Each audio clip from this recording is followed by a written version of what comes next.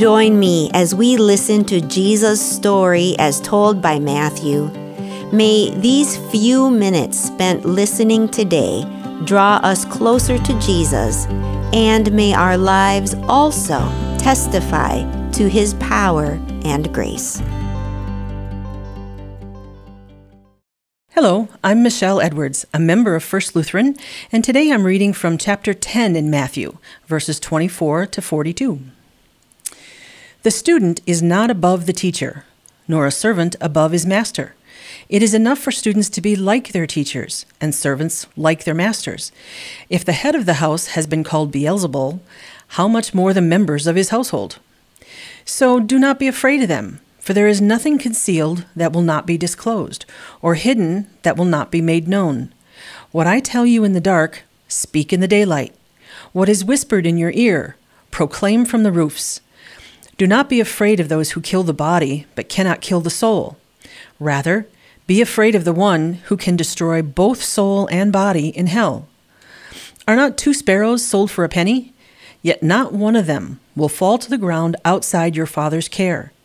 And even the very hairs of your head are all numbered. So don't be afraid. You are worth more than many sparrows. Whoever acknowledges me before others, I will also acknowledge before my Father in heaven. But whoever disowns me before others, I will disown before my Father in heaven. Do not suppose that I have come to bring peace to the earth. I did not come to bring peace, but a sword. For I have come to turn a man against his father, a daughter against her mother, a daughter-in-law against her mother-in-law. A man's enemies will be the members of his own household. Anyone who loves their father or mother more than me is not worthy of me. Anyone who loves their son or daughter more than me is not worthy of me. Whoever does not take up their cross and follow me is not worthy of me. Whoever finds their life will lose it, and whoever loses their life for my sake will find it. Anyone who welcomes you welcomes me, and anyone who welcomes me welcomes the one who sent me. Whoever welcomes a prophet as a prophet will receive a prophet's reward. And whoever welcomes a righteous person as a righteous person will receive a righteous person's reward. And if anyone gives even a cup of cold water to one of these little ones who is my disciple, truly I tell you, that person will certainly not lose their reward. In this passage, Jesus is talking to his 12 disciples as he is sending them out to minister to people, to preach and teach and heal and pray. The verses I just read are part of his instructions to them. So what does Jesus say as he's sending these men out? The first part is a warning. He reminds them that as his students, they will be subjected to the same treatment he has received. They should expect this. He also tells them not to be afraid. Why not? Because any human enemy they face can only kill them. Now, that sounds pretty bad, but Jesus is making a point. Compared to the power of God, who can deny entry into heaven for all eternity, an enemy that can only kill the body is just not that impressive. He reminds the disciples that God loves them and cares for them. Knowing that should help them face any human enemy with no fear. Jesus knows he's sending these disciples out into a world that won't understand them. He knows that many people will reject the message they bring, to try to silence the messengers with threats and even violence. Yet he wants them to carry his word to the world with boldness.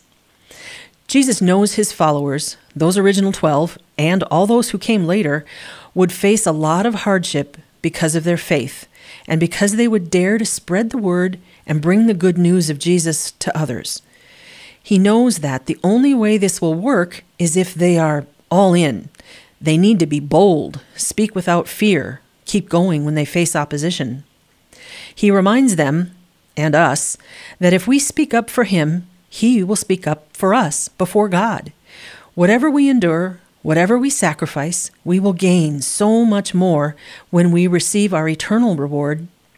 In other words, it will all be worth it because of what Jesus has already done for us and what he will do in the future when we leave this life for our eternal home. Jesus spoke often of peace, But in this passage, he acknowledges that his message will often bring strife.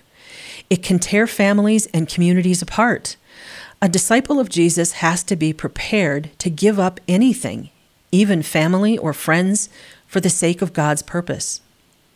Jesus speaks to his disciples of being worthy, of putting him first, before anything and anyone. This is a challenging call, even daunting, yet he promises it will be worth it. Every sacrifice will be rewarded. Serving Jesus faithfully will build up treasures in heaven, blessings to be enjoyed for all eternity. That prospect should outweigh any earthly sacrifice or hardship. And the blessing does not stop with the faithful disciples. Anyone who receives a disciple of Jesus, anyone who welcomes them or shows them kindness, will also be rewarded. Jesus is still sending his disciples out into the world. Being a representative of Jesus is not an easy calling. The cost can be high, but the blessings are unending. Are you ready to answer the call? To go out, speak boldly, take up your cross, and follow him? Let's pray. Jesus, help us to be your disciples, your representatives in the world. Give us courage to speak boldly, strength to continue in the face of opposition, and the willingness to be a blessing in the world for your sake. Amen.